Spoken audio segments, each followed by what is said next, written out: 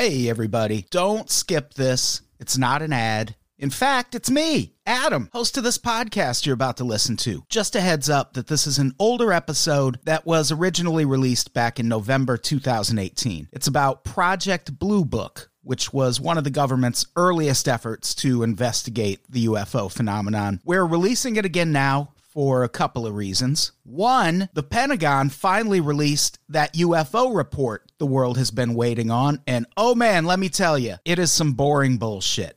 I was going to include an update about it in this episode because if nothing else, it's interesting that nearly 70 years after the events of today's episode, we find ourselves in pretty much the exact same spot as we were back then in terms of UFOs. People are seeing a bunch. The government acknowledges that they don't know what they are, but they also assure us they're nothing to worry about. But honestly, there's not enough in that UFO report to even include an update about it. Go read it. You'll see what I mean. It's like 9 pages long. But we're also releasing this episode again because it ties into something we've been talking about a bunch on this show lately, which is that huge batch of UFO files the CIA released a few months back. I've been teasing an episode drawn from those files about a guy named Leon Davidson, whose name comes up a lot in those files. Because this Project Blue Book episode is so closely tied to what Leon Davidson was working on, I decided to just make what would have been a short solo episode about him into a series of updates that I'll drop in throughout this episode. You'll know one of those updates is coming when you hear this sound.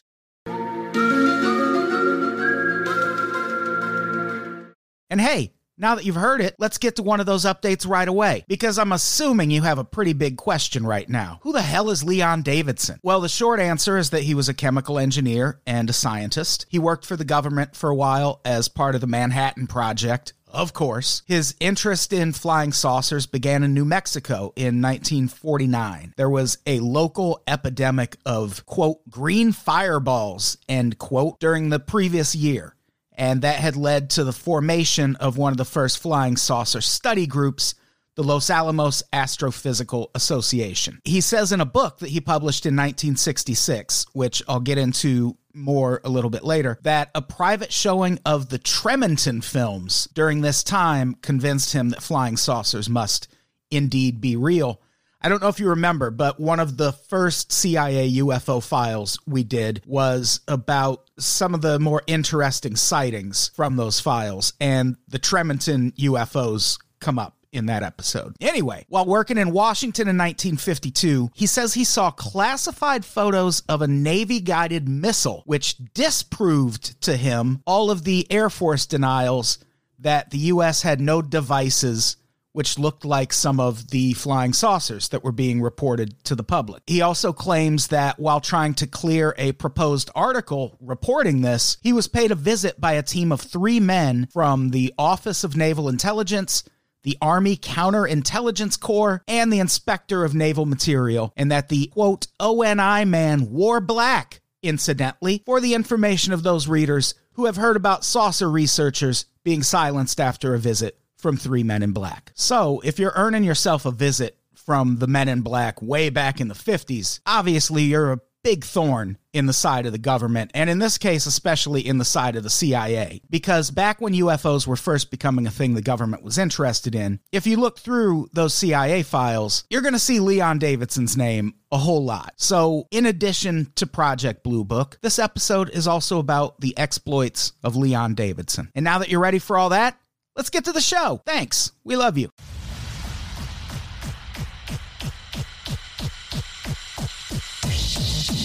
People of Earth, your planet has to be destroyed. Welcome to Conspiracy, the show, with your hosts, Adam Todd Brown and Connor McSpadden.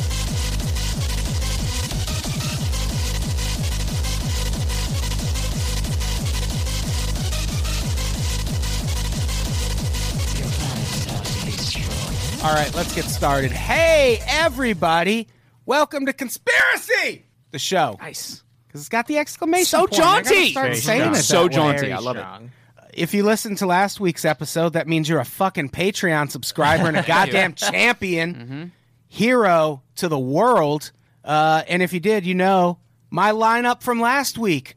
My bevy of guests, the same That's right. as 'twas before. 'Tis again. That was a really impressive costume you just put on. Thank you very much. I love the cape. Yeah. That's Danger Van Gorder. Hi, everybody. Olivia Hydar is here. Hi, yes, hello. Hi. That's me.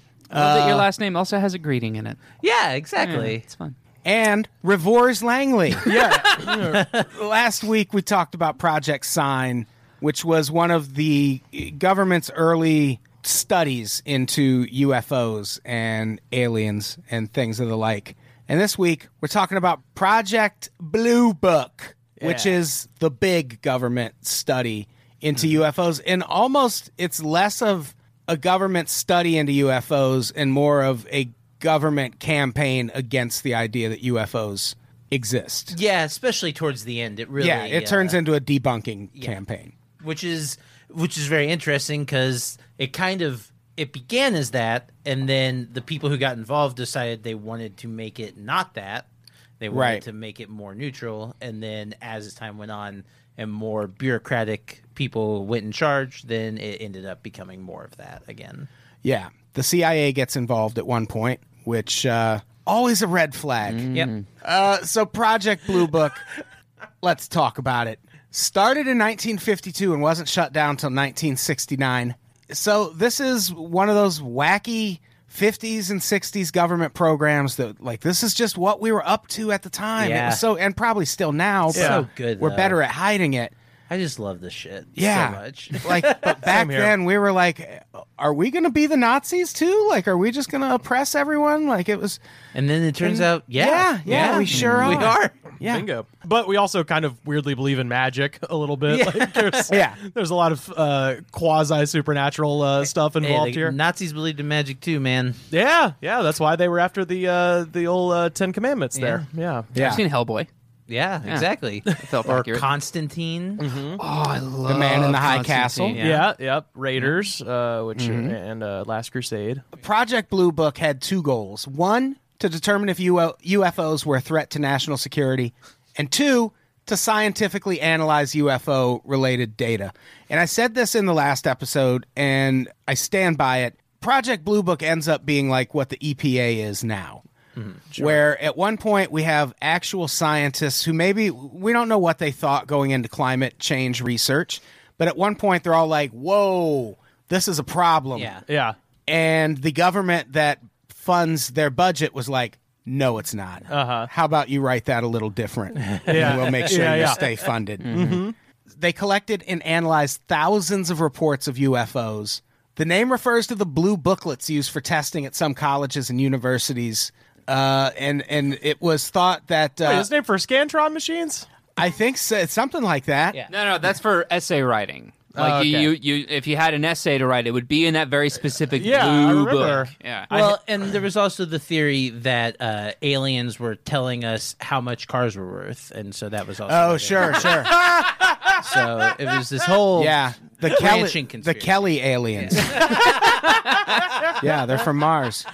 And it was because study of UFOs at the time was, and this is a quote, as important as a college exam. What? Too Seems cute a little by more far. high level than that.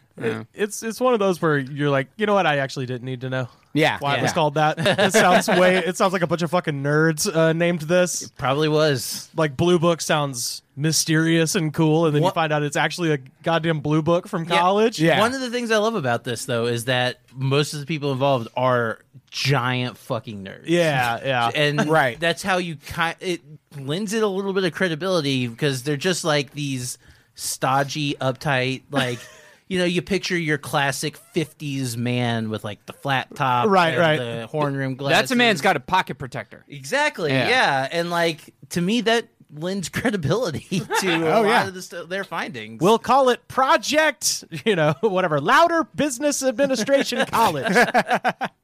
So the first head of Project Blue Book, interestingly enough, Captain Edward J. Ruppelt. He wrote the 1956 book that first revealed the existence of Project Sign and the estimate of the situation. the estimate of the situation. He officially coined the term unidentified flying object. All right.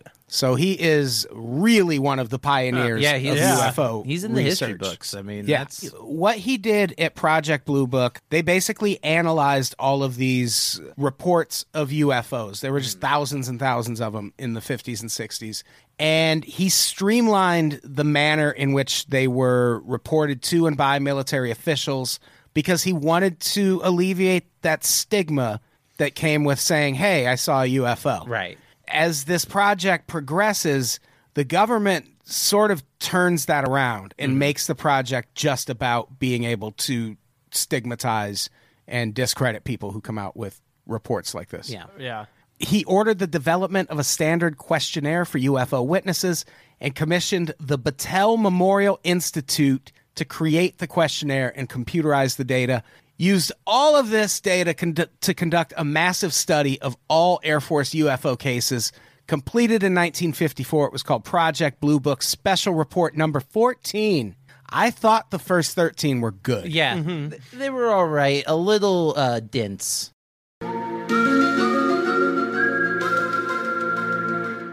All right, we have hit an important point on this journey. Blue Book Special Report number 14. Leon Davidson has a really interesting book floating around out there about Blue Book Special Report number 14. It is, appropriately enough, titled Flying Saucers, an analysis of the Air Force Project Blue Book Special Report number 14. He first published this in 1956. Third edition came out in 1966. It's one of those books where if you try to buy it on Amazon, you're going to pay like $500, but also you can just Google around and find PDF versions of it everywhere.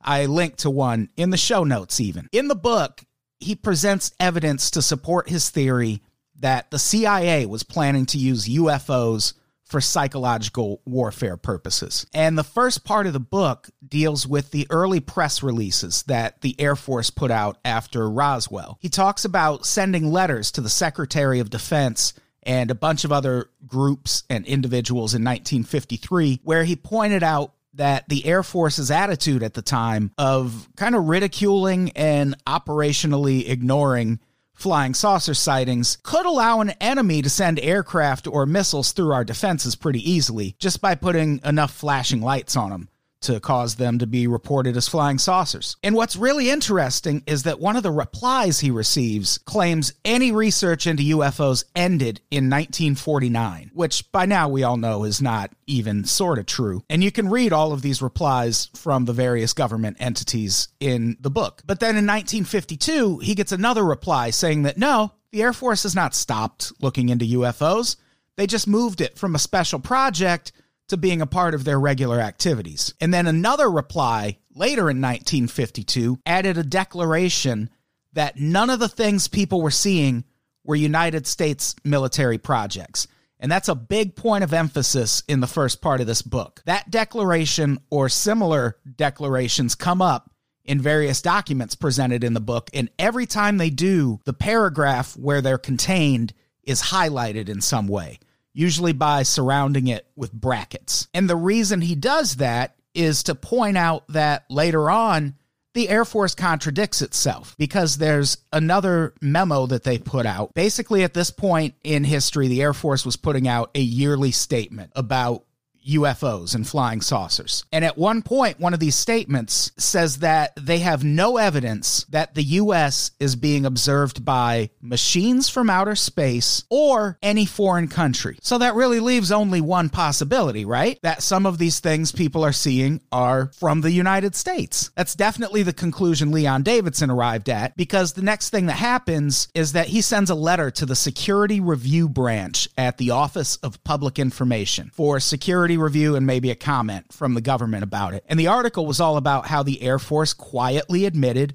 that some UFO sightings were actually the result of U.S. military projects. And as mentioned previously, this is the point where he gets that Men in Black visit. And this article will come up again later. What's interesting about the book, though, is that he pairs a lot of the official statements from the Air Force right alongside other official documents that prove they're lying. Case in point, he gets a reply regarding that proposed article that reads in part, "We have nothing which spins through the air like a disc, pulsates, glows, dematerializes, changes color, goes from a mid-air standstill to supersonic speed, soundlessly glides through the sonic barrier, or turns at square angles in full sight, as some sighters report.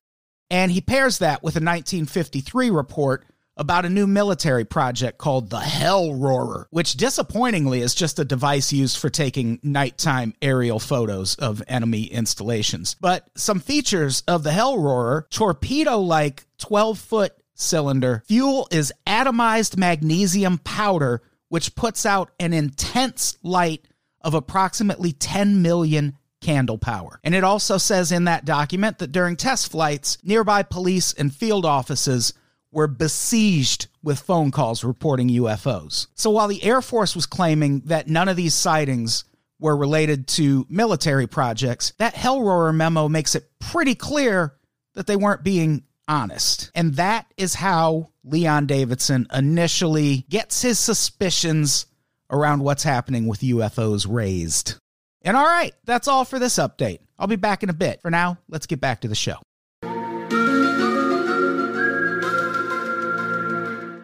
The thing about this guy, he took the job really seriously. Mm-hmm. If anyone got too, he wanted an objective analysis of what was happening. Yeah. And he didn't want people who were kind of with their preconceived notions either way. He didn't want people who were too insistent that UFOs were real, and he didn't want people who were too insistent that they were fake.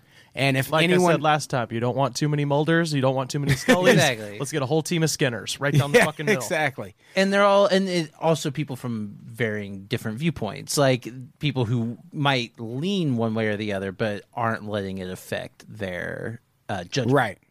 He issued regular press releases and monthly classified reports. And like we said, possibly the last government official who looked into UFOs in any sort of serious manner. Did I imagine, or is there a Trump thing with UFOs? Like when he got in there, he said something very direct about it. He's like, if there's UFOs, I'm going to figure it out. I'm going to get to the bottom. Wasn't it Clinton who said that? Well, I know Clinton did because X-Files was huge. He was just riding the times. But I swear to God, I think Trump, when I think we're thinking of Independence Day. Oh, am I? Yeah. Oh, okay. Yeah. Sarah Sanders won't say whether Trump believes in UFOs. What asshole was asking about this?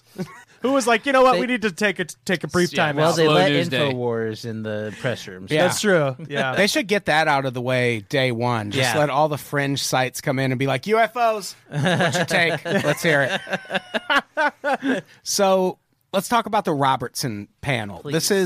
This is the point where the government starts sort of turning on Project Blue Book, where they're researching this from a not skeptical and not too believing, sort of like a centrist sort of viewpoint on UFOs. And this incident happens in July 1952. It's one of the more famous UFO incidents where there's just all of these radar and visual sightings of unidentified flying objects around Washington, D.C. Oh, yes. That's so awesome. There's 7 of them, right? Yeah. And they're flying all over the Capitol and shit. Fucking rules. And That's true. That happens in 1952, and this led the CIA, so fucking red flag alert right there, led the CIA to establish a panel of scientists headed by Dr. H.P. Robertson, a physicist at the California Institute of Technology. They first met in January 1953. This part blows my fucking mind. They spent 12 hours reviewing 6 years of data before concluding that most UFO reports had real-world explanations and that all of them could be explained with a little more research, but that doing that research wasn't that important. Yeah. Because it's not real, dude. 12 hours. Yeah. Right. That feels like the CIA saying, hey, will you go in and fucking break this up, Yeah. please? So Why we don't don't you have to... science this and tell us that it's fake? Yeah, exactly. Danger? What do you think? Yeah. Do you think... Why? Why? I'm going to edit out when you plug your Patreon at the end. Oh, my God. Well, 'cause, all right, in college, like I always thought that like crop circles were really pretty. I'm like, oh, those are really cool. Where do they come from? And I looked into it, and like it's just two kids with a plank of wood and some string, Right, And you can do some really impressive stuff with that. So I was like, well, that sounds dumb. That's what I looked into when I saw it. But I came across this other thing called fairy circles. Which was something that was reported a lot in like the Middle Ages into the early 20th century or so, and that's like a little spot in a field that was mysteriously flattened, and that's what eventually became. People took that idea and ran with it and started doing like these crop circle stuff. But like that got me to this book called, and I don't know if you'll be able to find this because it was hard to find back in the day, but Amazon's pretty, Passport to Magonia. Terrible title for a very, very interesting book. The whole thesis is human beings have been seeing visitors throughout our entire history. Yeah. Those visitors have always matched our technological advancement. So, like Olivia, I think you mentioned in the last episode, back in the day they saw chariots, and the gods coming down on chariots, and there'd be great wheels of fire in the sky, and then like cartwheels, and then they'd say, all right, there was these men and beasts on carts flying through the air. I remember the book opens with an example of finding this giant stone lid to a sarcophagus or a coffin in Latin America, and like looking at it, it looks like a Mesoamerican from the 1400s, 13th century or whatever it is operating a spaceship. Yeah, I've seen that. Yeah. But that's just because they didn't know what they were looking at. If you turn it from the side, you realize that, oh, no, this figure is being birthed from the ground, and there's all this like crazy like lava effects, and that's what people were misinterpreting as he's operating this spaceship. But I mean, like, So that's all. They were just seeing a god birthing from a volcano. Sure, Nothing yeah. weird. No, and it's a really compelling image. But the book then goes on to talk about how, like, no, human beings see visitors. There's something in our minds. I'm sure it's connected to our propensity to faith. Because people feel visitations from higher powers. And I feel like a lot of UFOs, a lot of alien visitation comes from that exact same place. Because it used to be fairies. Baby volcano gods? It could be a baby volcano god. Who knows? Well, it reminds me of the airships of the early 1900s. You guys know about the airship sightings? Yeah.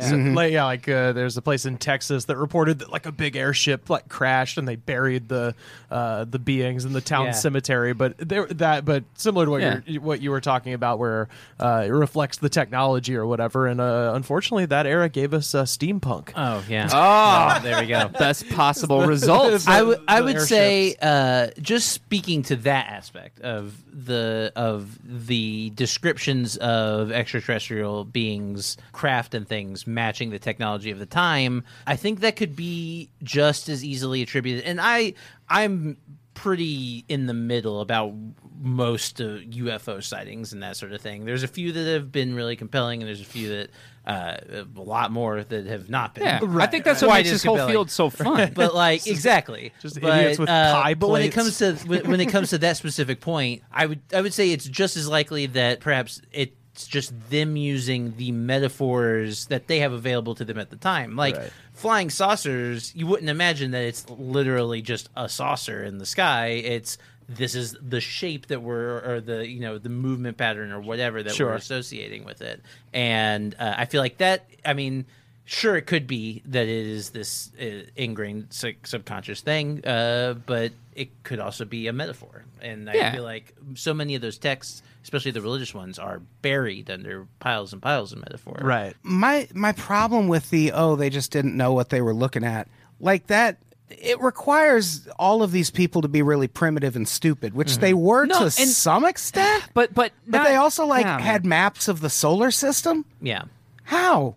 I mean, if you study the sky long enough, you'll see the heavenly bodies moving around as they should. But you're not going to And you get can map it a out. detailed map Well, that way. I would say that that would be giving ancient astronomers a little too little credit. Yeah, that's always kind of my thing with the ancient aliens. All they had to thing. do at the time was look up and be like, yeah, that moved. Like, so much of the ancient aliens thing to me is kind of disrespectful to ancient cultures, because Yeah. it's like, oh, how could these Egyptians build this pyramid? I'm like, Exactly. God, Math. took a long fucking Math. time, but they managed. I don't When you look at some of that, not just the pyramids, but there are some areas where the stonework is shit we can't do today.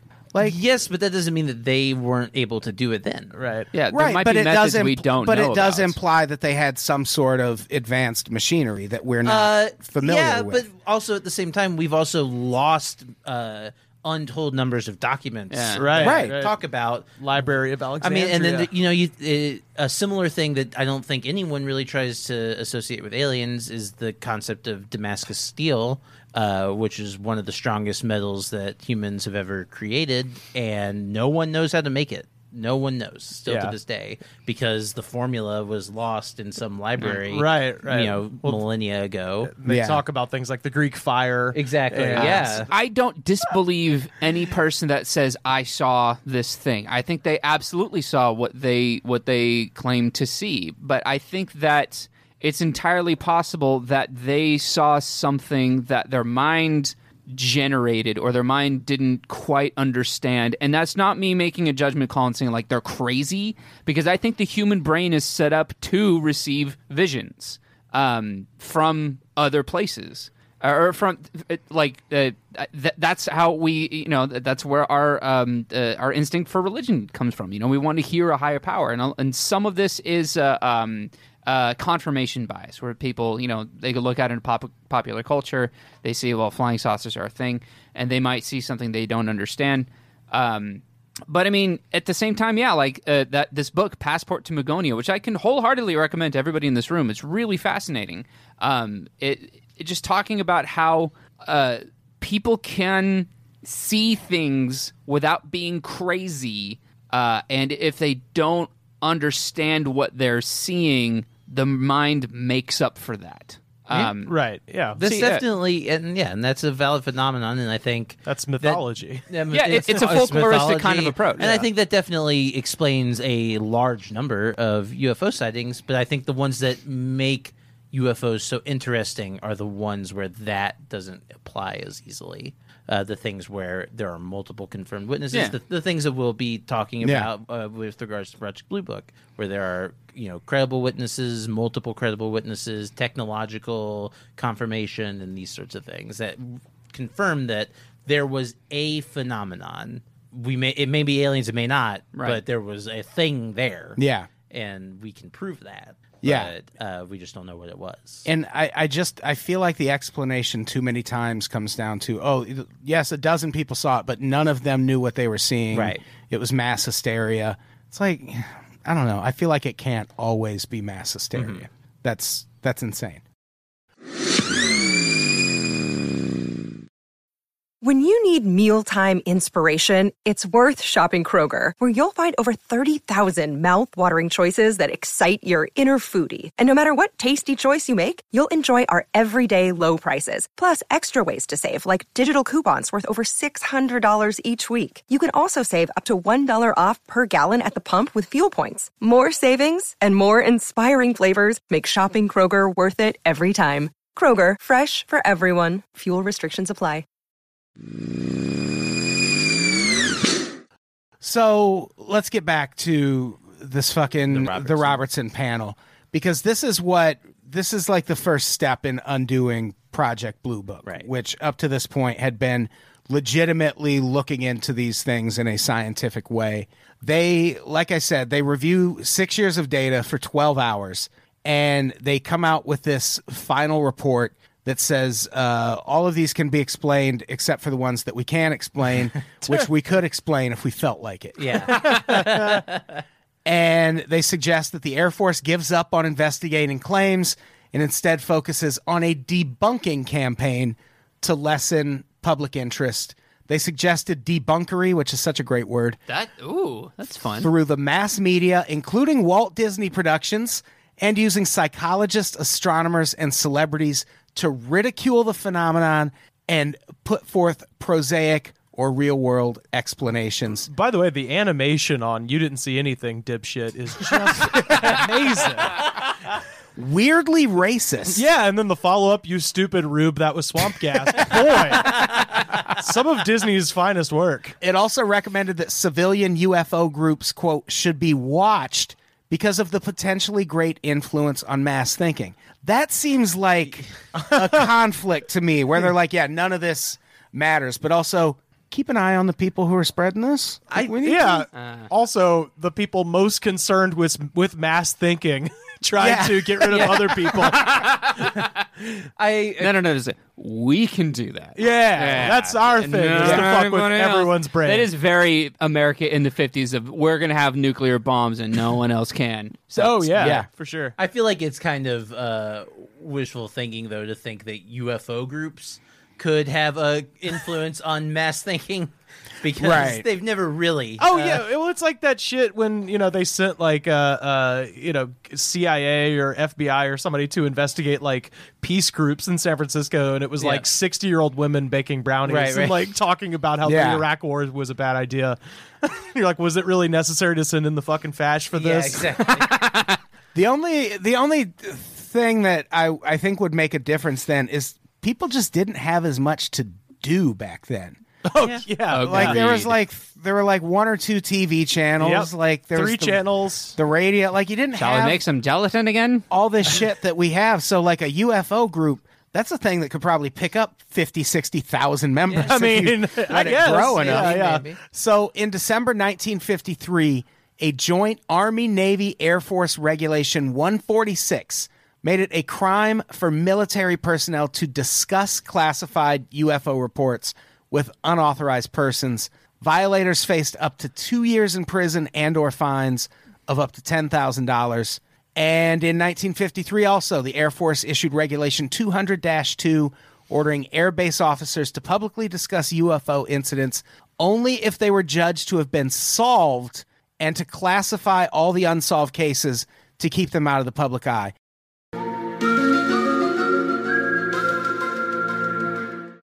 Update time. So the report that we're talking about here is that same 1953 UFO report that we've mentioned on all of the CIA UFO episodes so far. It's one of the main points of interest for Leon Davidson, and fittingly enough, there's a whole section in his book that deals with this report. He and eventually even the Air Force fought to have it fully declassified. For the longest time, 2 paragraphs about how UFOs could be used as false flag attacks for psychological warfare purposes were classified and omitted from this report. And somehow Davidson got wind of the fact that that was what was in those omitted paragraphs. This is a panel that was convened by the CIA. They requested it and funded it. But by the time this report was due to come out, they and the panel members both decided there should be no mention that the CIA was involved at all. And that changed in 1966, when one of the panel members appeared on CBS and named the CIA as the agency that funded the panel's activities. And I'm sure that guy's career was a total cakewalk from that point on. So in this part of the book, Davidson pays special attention to any sections that show the CIA funded this report to, quote, prepare for a test program to see why people reacted strongly to flying saucer sightings, end quote. He also points to the fact that the CIA failed to include the National Academy of Sciences in this panel as evidence that the agency didn't want an actual scientific study of flying saucers, which is a good point, because government policy, at least at the time, kind of dictated that you had to get the National Academy of Sciences involved in an actual scientific study. And also that the report was completely classified at first is pretty sketch. A declassified version of the report was released in 1958, and that's how it initially came to Davidson's attention. So from there, he starts firing off letters to various government agencies to find out what they know about this panel, and he gets some really interesting replies. One of the most interesting comes from Project Blue Book member Edward J. Ruppelt, who we've been talking about a bunch on this episode. And his reply kind of confirms Davidson's suspicions about why the panel was started. Here's a sort of creepy quote from the letter he received from Edward Ruppelt. The panel's major reason for recommending that the UFO investigation program be expanded I understood from the discussion was to learn why so-called experienced people went into a tizzy whenever a UFO was reported. I do not care to discuss this aspect further, but I believe you can realize the problem and why I didn't pursue the point in my book.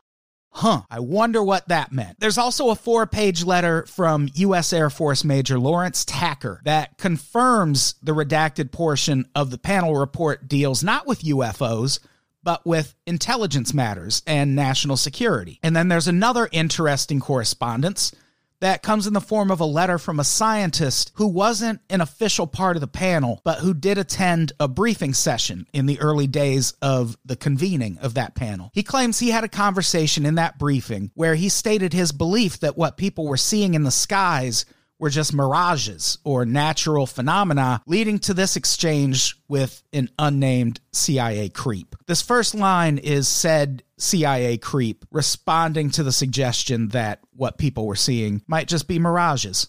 Suppose that we granted for a moment that you are correct. Doesn't it occur to you that we might be able to use this information in reverse? You mean as a countermeasure? Exactly! You mean you would like to use this phenomenon, say, to produce an image of Christ over the Kremlin? Yes, that's an excellent example. End of conversation. So if you're wondering what got it in Leon Davidson's head that the CIA might be up to something fishy when it came to this UFO panel, these 1958 replies go a long way toward explaining that. All right, let's get back to the episode. So this really doesn't sound like there's nothing to worry about. Right. Yeah. None of this makes it seem like the government Or at least- honestly believes there's Right. nothing here. Nothing that the government would worry about. Because I don't necessarily think that like your average American would perceive UFOs as a threat, but like Right. the government is, especially in the 50s, is keyed up to any type of external threat. So the important UFO cases, which I don't know how they defined that at the time, because again, we're talking about they're saying, well, no, let's start like debunking this, but also there's important UFO cases. Right. Yeah. Like, yeah. would there be important UFO cases if they were so convinced that UFOs weren't a thing? Right.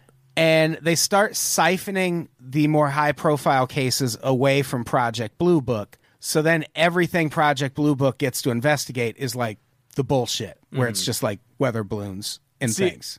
that's kind of where I would want to come in and work for Project Blue Book. Is like, 'cause, investigating real shit sounds hard, but I would love to just go interview people who's like, I fucking seen 3 of them. All right, they was flying, then they crashed, and then was I drunk? Yes. Did my woman leave? Yes.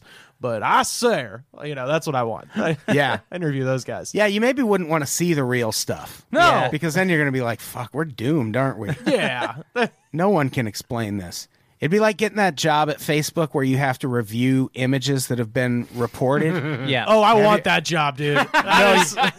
There have been articles. There's actually someone filed a lawsuit against Facebook because Facebook was using contractors to do those jobs. Oh my god! And they were basically bringing It's people just in. like a Blackwater guy with like wraparound Oakley's, just like, fuck yeah, bro, that is racist. They were bringing people in, jeez. but it's not the racist shit. They were bringing people in for like 6 months at a time, and their entire job for 6 months was to look at fucking beheadings and bestiality my. and Okay. child porn Okay. and all of this On really. Facebook? Yeah. Yes, they're the people who, Yeah. when someone posts this shit, they go and take it down.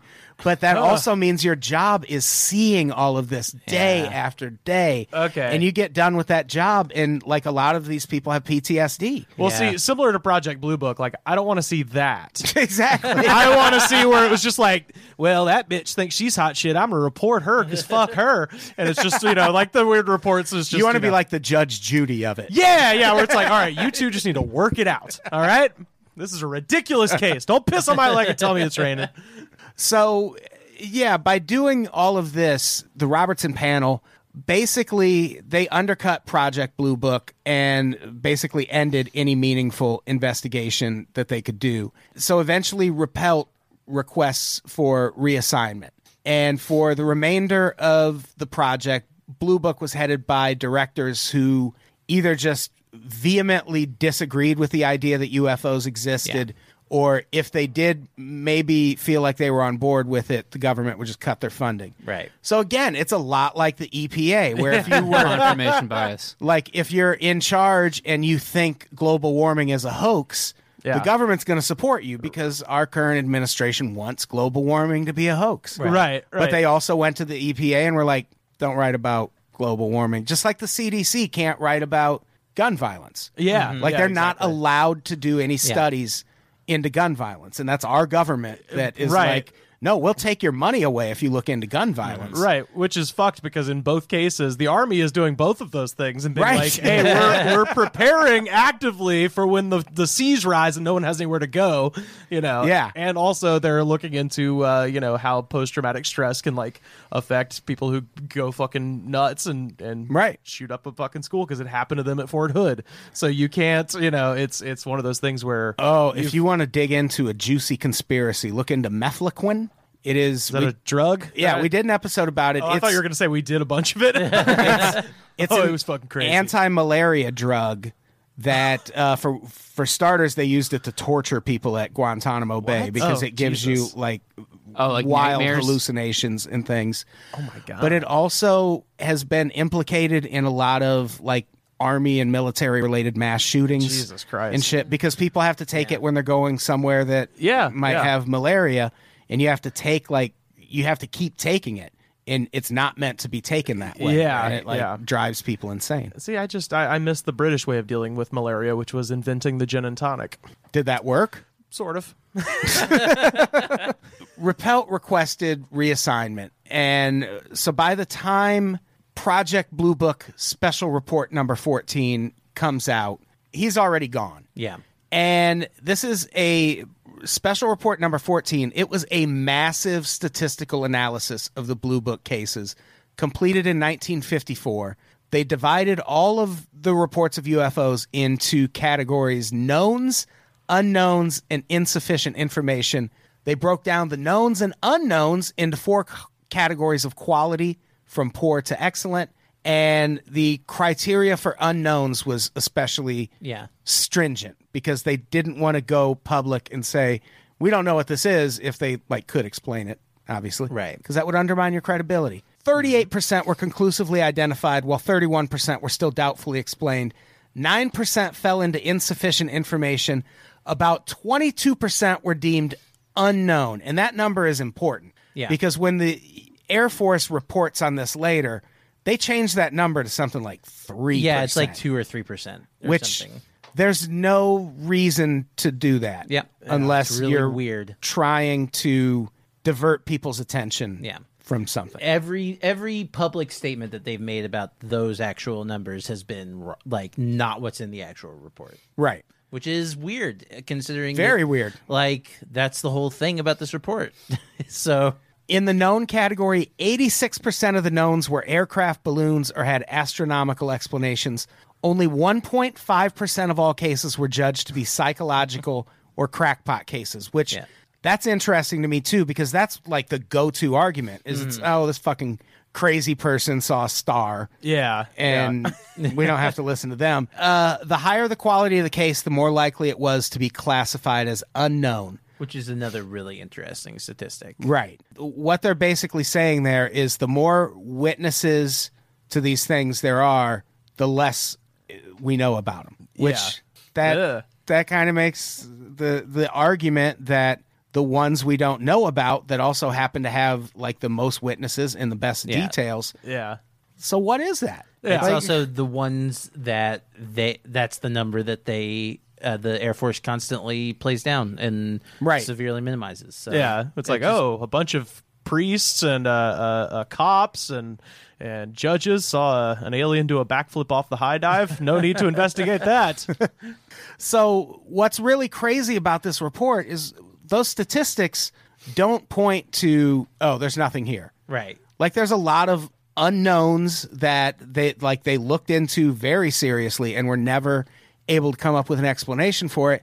But then the summary section of this report, which again was released after Ruppelt left, said it was, quote, highly improbable that any of the reports of the unidentified aerial objects represent observations of technological developments outside the range of present-day knowledge. And what a lot of researchers have pointed out is that their summary in their final conclusion doesn't match their research. Right. As if either they didn't want to accept what they had found, like that, shit, this is extraterrestrial, or that someone, again, in the government was like, no, that's not the direction you're going to take this. Yeah. You're going to write this and say, there's no evidence, we didn't find anything. And they know that people mostly just read the beginning and end of those really long reports. Yeah, exactly. Yeah.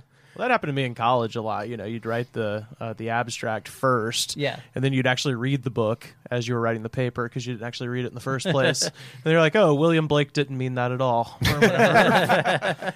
Have a great degree, you guys. So it's at this point, I don't have the guy's name in the notes. What was... J. Allen Hynek. Right. Dr. J. Allen Hynek, who was brought on with the Robertson report, the Robertson panel, but then the Robertson panel sent him to work for Project Sign, as a associate investigator or whatever his title was. And he was with this project from Sign through Grudge and all the way to the end of Blue Book. Right. And he came in as a super hardcore skeptic. Just came in thinking all of this is bunk, none of this is real. This is all, there's a rational explanation for everything. Right. And what's interesting about him is he's probably seen more of these reports than anyone else. And his general idea now has completely shifted to where he thinks that there are actually a decent number of these cases that are reliable and could be true. Yeah. And I think that's compelling. Yeah. Like that. For sure. Like, who would know better than the people who actually saw this stuff and worked on it? And I think with him especially, like when this final report came out, I think at the time even he was still kind of on the fence, and then a few years later was like, I thought about it a little more. Yeah, his views are really interesting, and they evolved very slowly over time, but in a way that is believable as someone who is receiving evidence. He was always very candid about his commanding officers, and he said that it was only Ruppelt and a later guy, Captain Friend, I believe. He's not an alien. No, Major. Sorry, Major Friend. Major Friend. He's a major friend. Human friend. Yeah, I am your friend, Major Friend. But he had. Those are the only two people who headed the project that he had respect for. He said, in my contacts with him, I found him to be honest and seriously puzzled about the whole phenomenon. And of Friend, he wrote, of all the officers I worked with in Blue Book, he's definitely a human being. He is the one who has the most human characteristics. Definitely. He earned my respect. Whatever private views he may have held, he was a total and practical realist. And sitting where he could see the scoreboard, he recognized the limitations of his office, but conducted himself with dignity and a total lack of the bombast that characterized several of the other Blue Book heads. And then he took his glasses off, and I stared deeply into his spiraling eyeballs.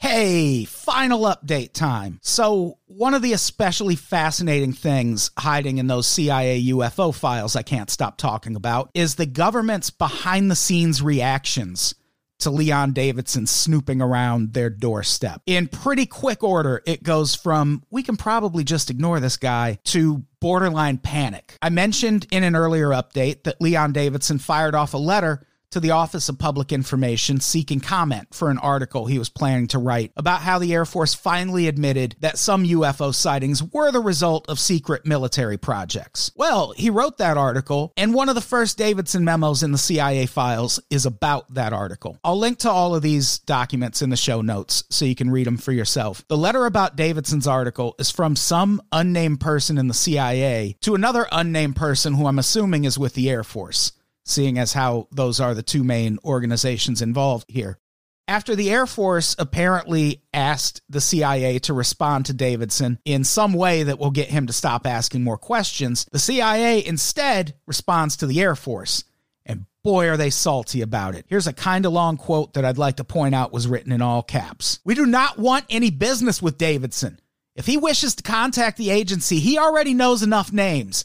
We do not see that any purpose will be served by giving him any more names or addresses. In addition, it is felt that we would only encourage more speculation by him were we to contact him again or to offer him a new channel if he should contact us. So, unless there are overriding reasons in the future, we do not want to be involved in this mess. Sorry to leave it with you, but the only purpose which would be served by other action would be to get your office off the hook by involving someone else in a matter in which we want no involvement." End quote.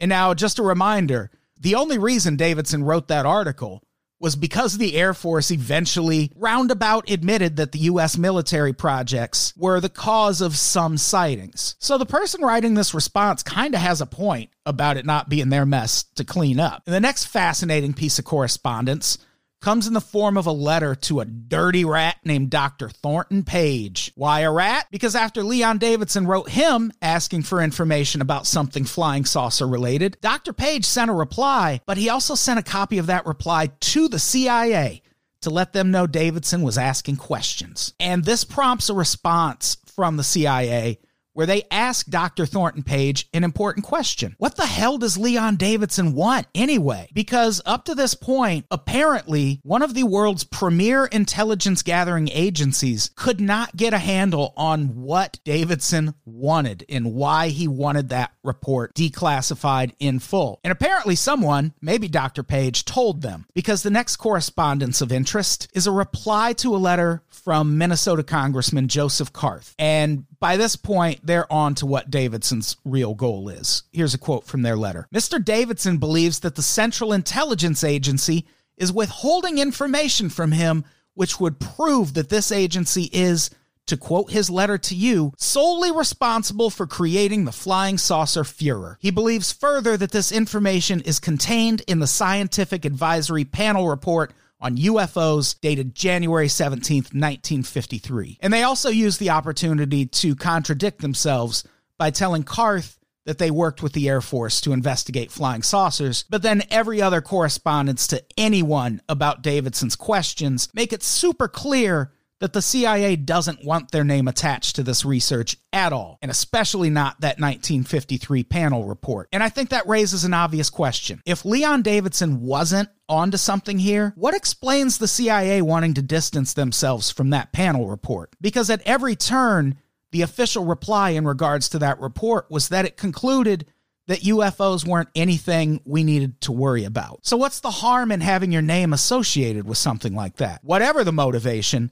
there is no doubt the CIA was very motivated to get this Leon Davidson problem to go away without declassifying that panel report or letting on that they were involved with it at all. That's evidenced by the fact that they convened 3 separate meetings, all documented in memos in these files, to talk about what to do about his questions. In lieu of reading their ideas and plans verbatim, I'll just tell you that they essentially amounted to, at least at first, ignore his letters and maybe get the FBI involved to see if Leon Davidson is a spy. That last part is weird considering we're talking about the CIA here. If anyone is going to sniff out someone working at the behest of a foreign government, you'd think it would be them, but far be it from me to suggest that they might have had ulterior motives for wanting to send a whole other gun-toting law enforcement agency to Leon Davidson's door. But then, there's also a whole other set of memos and letters pertaining to another mystery Leon Davidson was trying to solve. Here is the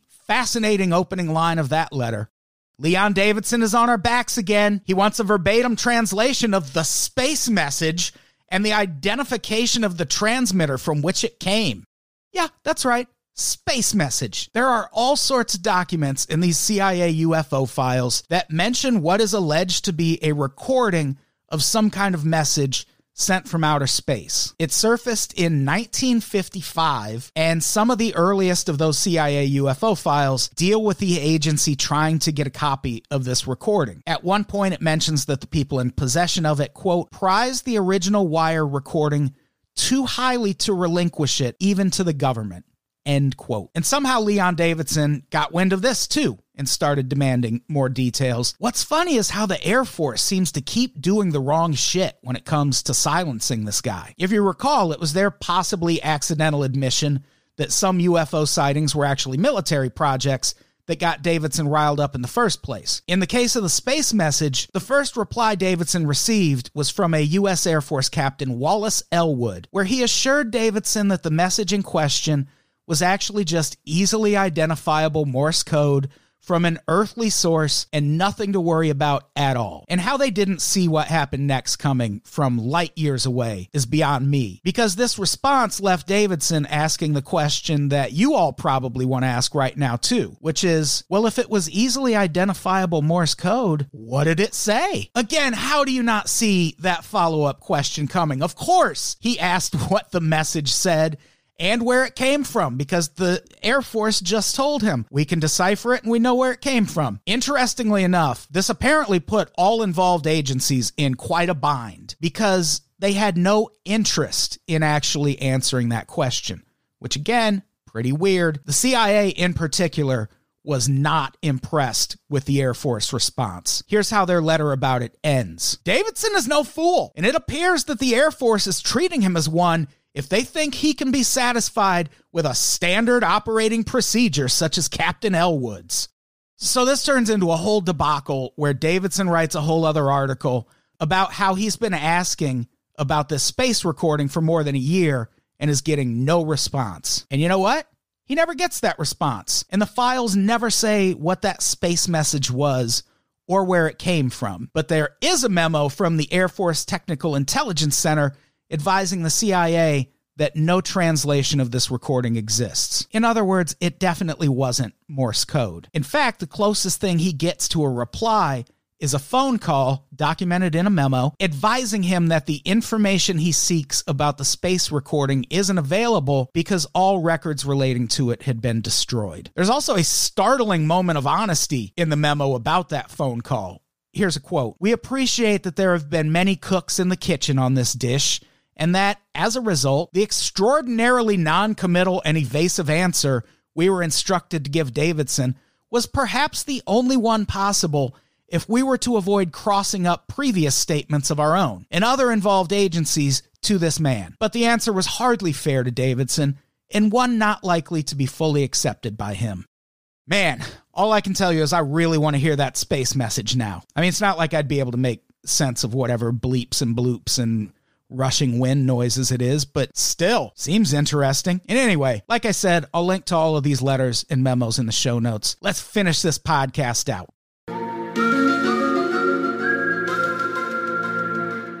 In between the Robertson panel coming out and Blue Book issuing this report number 14, Pelt leaves, and Blue Book is taken over just by a series of people who just don't give a shit. Yeah. Like the government, it basically becomes government policy that Blue Book is now debunking UFO stories as opposed to researching them. Which, again, nothing weird about that. Yeah. Nothing off about that at all. And last thing we'll talk about quick, the Condon Committee. This is what finally kills Project Blue Book. Yeah. And it was funded by the Air Force, carried out at the University of Colorado UFO Project, formed after 1966 congressional hearings about another outbreak of UFO sightings. I believe these were in Connecticut. And it was directed by physicist Edward Condon. That research produced the Condon Report in 1968. 1,485 pages in hardcover, 965 in paperback. Released January 1969. I mean, obviously at 1,400 pages, there's a lot to dig through, but this was the general thesis of that study.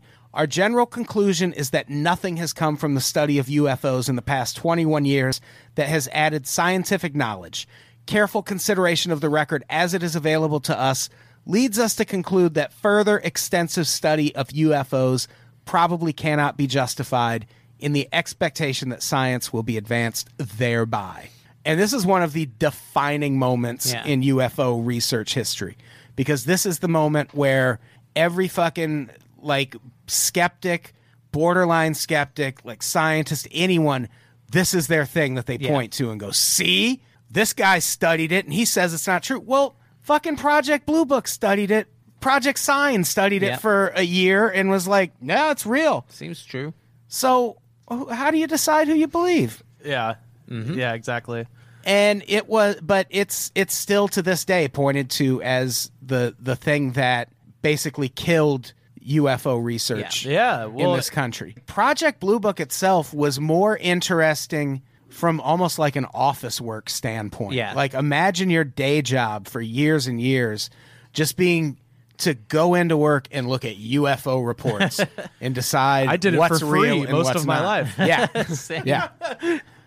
And so it's the Condon Report that eventually kills it. And to this day, the Air Force's standard answer, if they're asked about Project Blue Book and what they found, no UFO reported, investigated, and evaluated by the Air Force was ever an indication of a threat to our national security. Pretty comforting. There was no evidence submitted to or discovered by the Air Force that sightings categorized as unidentified represented technological developments or principles beyond the range of modern scientific knowledge, and there was no evidence indicating that sightings categorized as unidentified were extraterrestrial vehicles. Well, there you have it. And Well- and Major Friend was not a 12-foot tall alien from the planet Umo in a suit. But there's a lot more to Project Blue Book, obviously, but we don't have all goddamn day. I do. Tweet at really me do. at Rivers Langley if you want to talk Project Blue Book, baby. I'm down to talk. I find it really fascinating. It's really the only kinds of conspiracy theories that I can even engage with, because now they're all so boring. It's just the Jews, and it's like that's such a boring conspiracy. Yeah, it's like, at theory. least make them lizards. Yeah, exactly. George Soros is he's paying to make people say that they're mad at the president. Yeah. and that's the paid protest. These are like those are like the hot conspiracies. No. And it sucks. We need to return to the 90s when the hot conspiracies were about Area 51. Yes, exactly. So that's our episode about Project Blue Book. Go out and just fucking Google it. Yeah. Read about up more on it. Be careful. That second link for Project Blue Book, if you Google it, definitely a porn site that's going to give you some viruses. I don't remember if it was Project Sign or Project Blue Book, but I was like just starting to Google, and the second link, like the second fucking Google search, was this totally like fraudulent, UFO evidence. And I click it, and it's like my fucking screen just lights up with, hey, you've won $10,000. Sounds conspiratorial. Yeah. Hey, and They're just putting those pop-ups as a distraction so you don't notice the shit they're actually doing. I looked down, my keyboard was mutilated. Someone cored out its asshole. Really weird. What happened to my tower's thyroid? this episode is going to be really timely, though, because the History Channel is making a drama series called Project Blue Book. Oh, yes. And their main character is going to be Dr. J. Allen Hynek. So That's awesome. Could be really interesting. I'm sure, Olivia, I'm sure you're on board as much as I am with that. And then I believe if it isn't already out, it's coming out. They're doing a Jack Parsons show as well. Oh, nice. I saw a billboard I did not for know it. that. Strange Angel, I think. Yeah, It'd be so- Who's interesting. playing Jack Parsons? I just saw it on a billboard as I was driving, and I was 'Cause, like, yeah, that's I'm another thing that I've always thought would make a good show. Yeah, you and I are simpatico in our appreciation of mid-century modern weirdness. Yeah, totally. And it's all coming true. The world's ending, but we're getting some good TV, goddammit. Yeah, hey, there you go. Breaks that. What do we have to plug before we get out of here? Patreon.com/unpops. You can get 2 bonus episodes of this podcast every month, including last week's episode, Patreon only, which is about Project Sign. Yeah, that's right. Check Which it was a out. precursor to Project Blue Book. It was a prequel. Olivia, what do you got to plug? You can check out my Twitter at HiThereHaidar. It's HAIDAR. And I talk about a lot of bullshit. Danger. Go to patreon.com/countless-thousands. We are launching a Patreon to support writing a punk rock musical called Election, a post-apocalyptic musical. It's going to be awesome. It's really great. We also just released a new song called Space Nazis Must Die. Guest verse from Professor Elemental all the way from England. It's really good. It's really good. It's my favorite song that we've Don't done. you feel like focusing on space Nazis when there's so many ground Nazis is sort of irresponsible? I think it's a really good bridge for a lot of people to say, okay, we can definitely kill the space Nazis. Maybe we can then have a conversation, because there's a lot of people who think that they're still good on both sides. Adam, the good on both sides of the Nazi / non-Nazi debate. We feel otherwise, but I think that we could probably get some of those folks to open up and remember. Man, you're really these talkative on this part of the podcast. 70 years. Well, I've Weird. been looking into that kind of thing. That is so weird. I read a book once, and we talked about it earlier. So, All right, let's get the fuck out of here. Olivia, say goodbye. Olivia, say goodbye! Oh, wait, can I plug? Oh, that's right. You haven't plugged anything. No. I was trying to very kind of... Yeah. No, you cannot. I want to tell them I'm going to be in Nashville. I love Nashville. I Look love out for Nashville UFOs. too. Oh yeah. I'm gonna have to drive through Fife, Alabama. This is a very famous. Rest in peace, Fife. Fife dog. Yeah. Tribe Called Quest. This is Fife that Bill Hicks references actually on where he's like, I can't believe that aliens go to a place like Fife, Alabama, like some intergalactic Jode family. So you can find me on Facebook. Don't look for me on Facebook. No, that's my Yeah, shit. that's gross. Twitter and Instagram at Rivers Langley. You can check out my podcast. It's called The Goods from the Woods. It comes out every Tuesday on iTunes, Google Play, SoundCloud, all the stuff. And if you live down south, I'm doing a couple of dates in December. Find me in Nashville at the Third Coast Comedy Club on Saturday, December 22nd. And the night before that, I'll be at Standard Deluxe in Waverly, Alabama with a bunch of straight killers from the ATL. We're going to have a great comedy show out in the middle of goddamn nowhere. I'm glad Standard Deluxe is still around after what happened to Super Deluxe. Oh, Super Deluxe got way too ambitious. Yeah. Standard Deluxe. Exactly. All right. Now, can we get out of here? Yeah. Good. Now that it's not rude. Olivia, say goodbye. Goodbye. Rivers, say goodbye. Goodbye. Danger. Bye, say guys. Goodbye. We love you. Goodbye, everybody. We love you.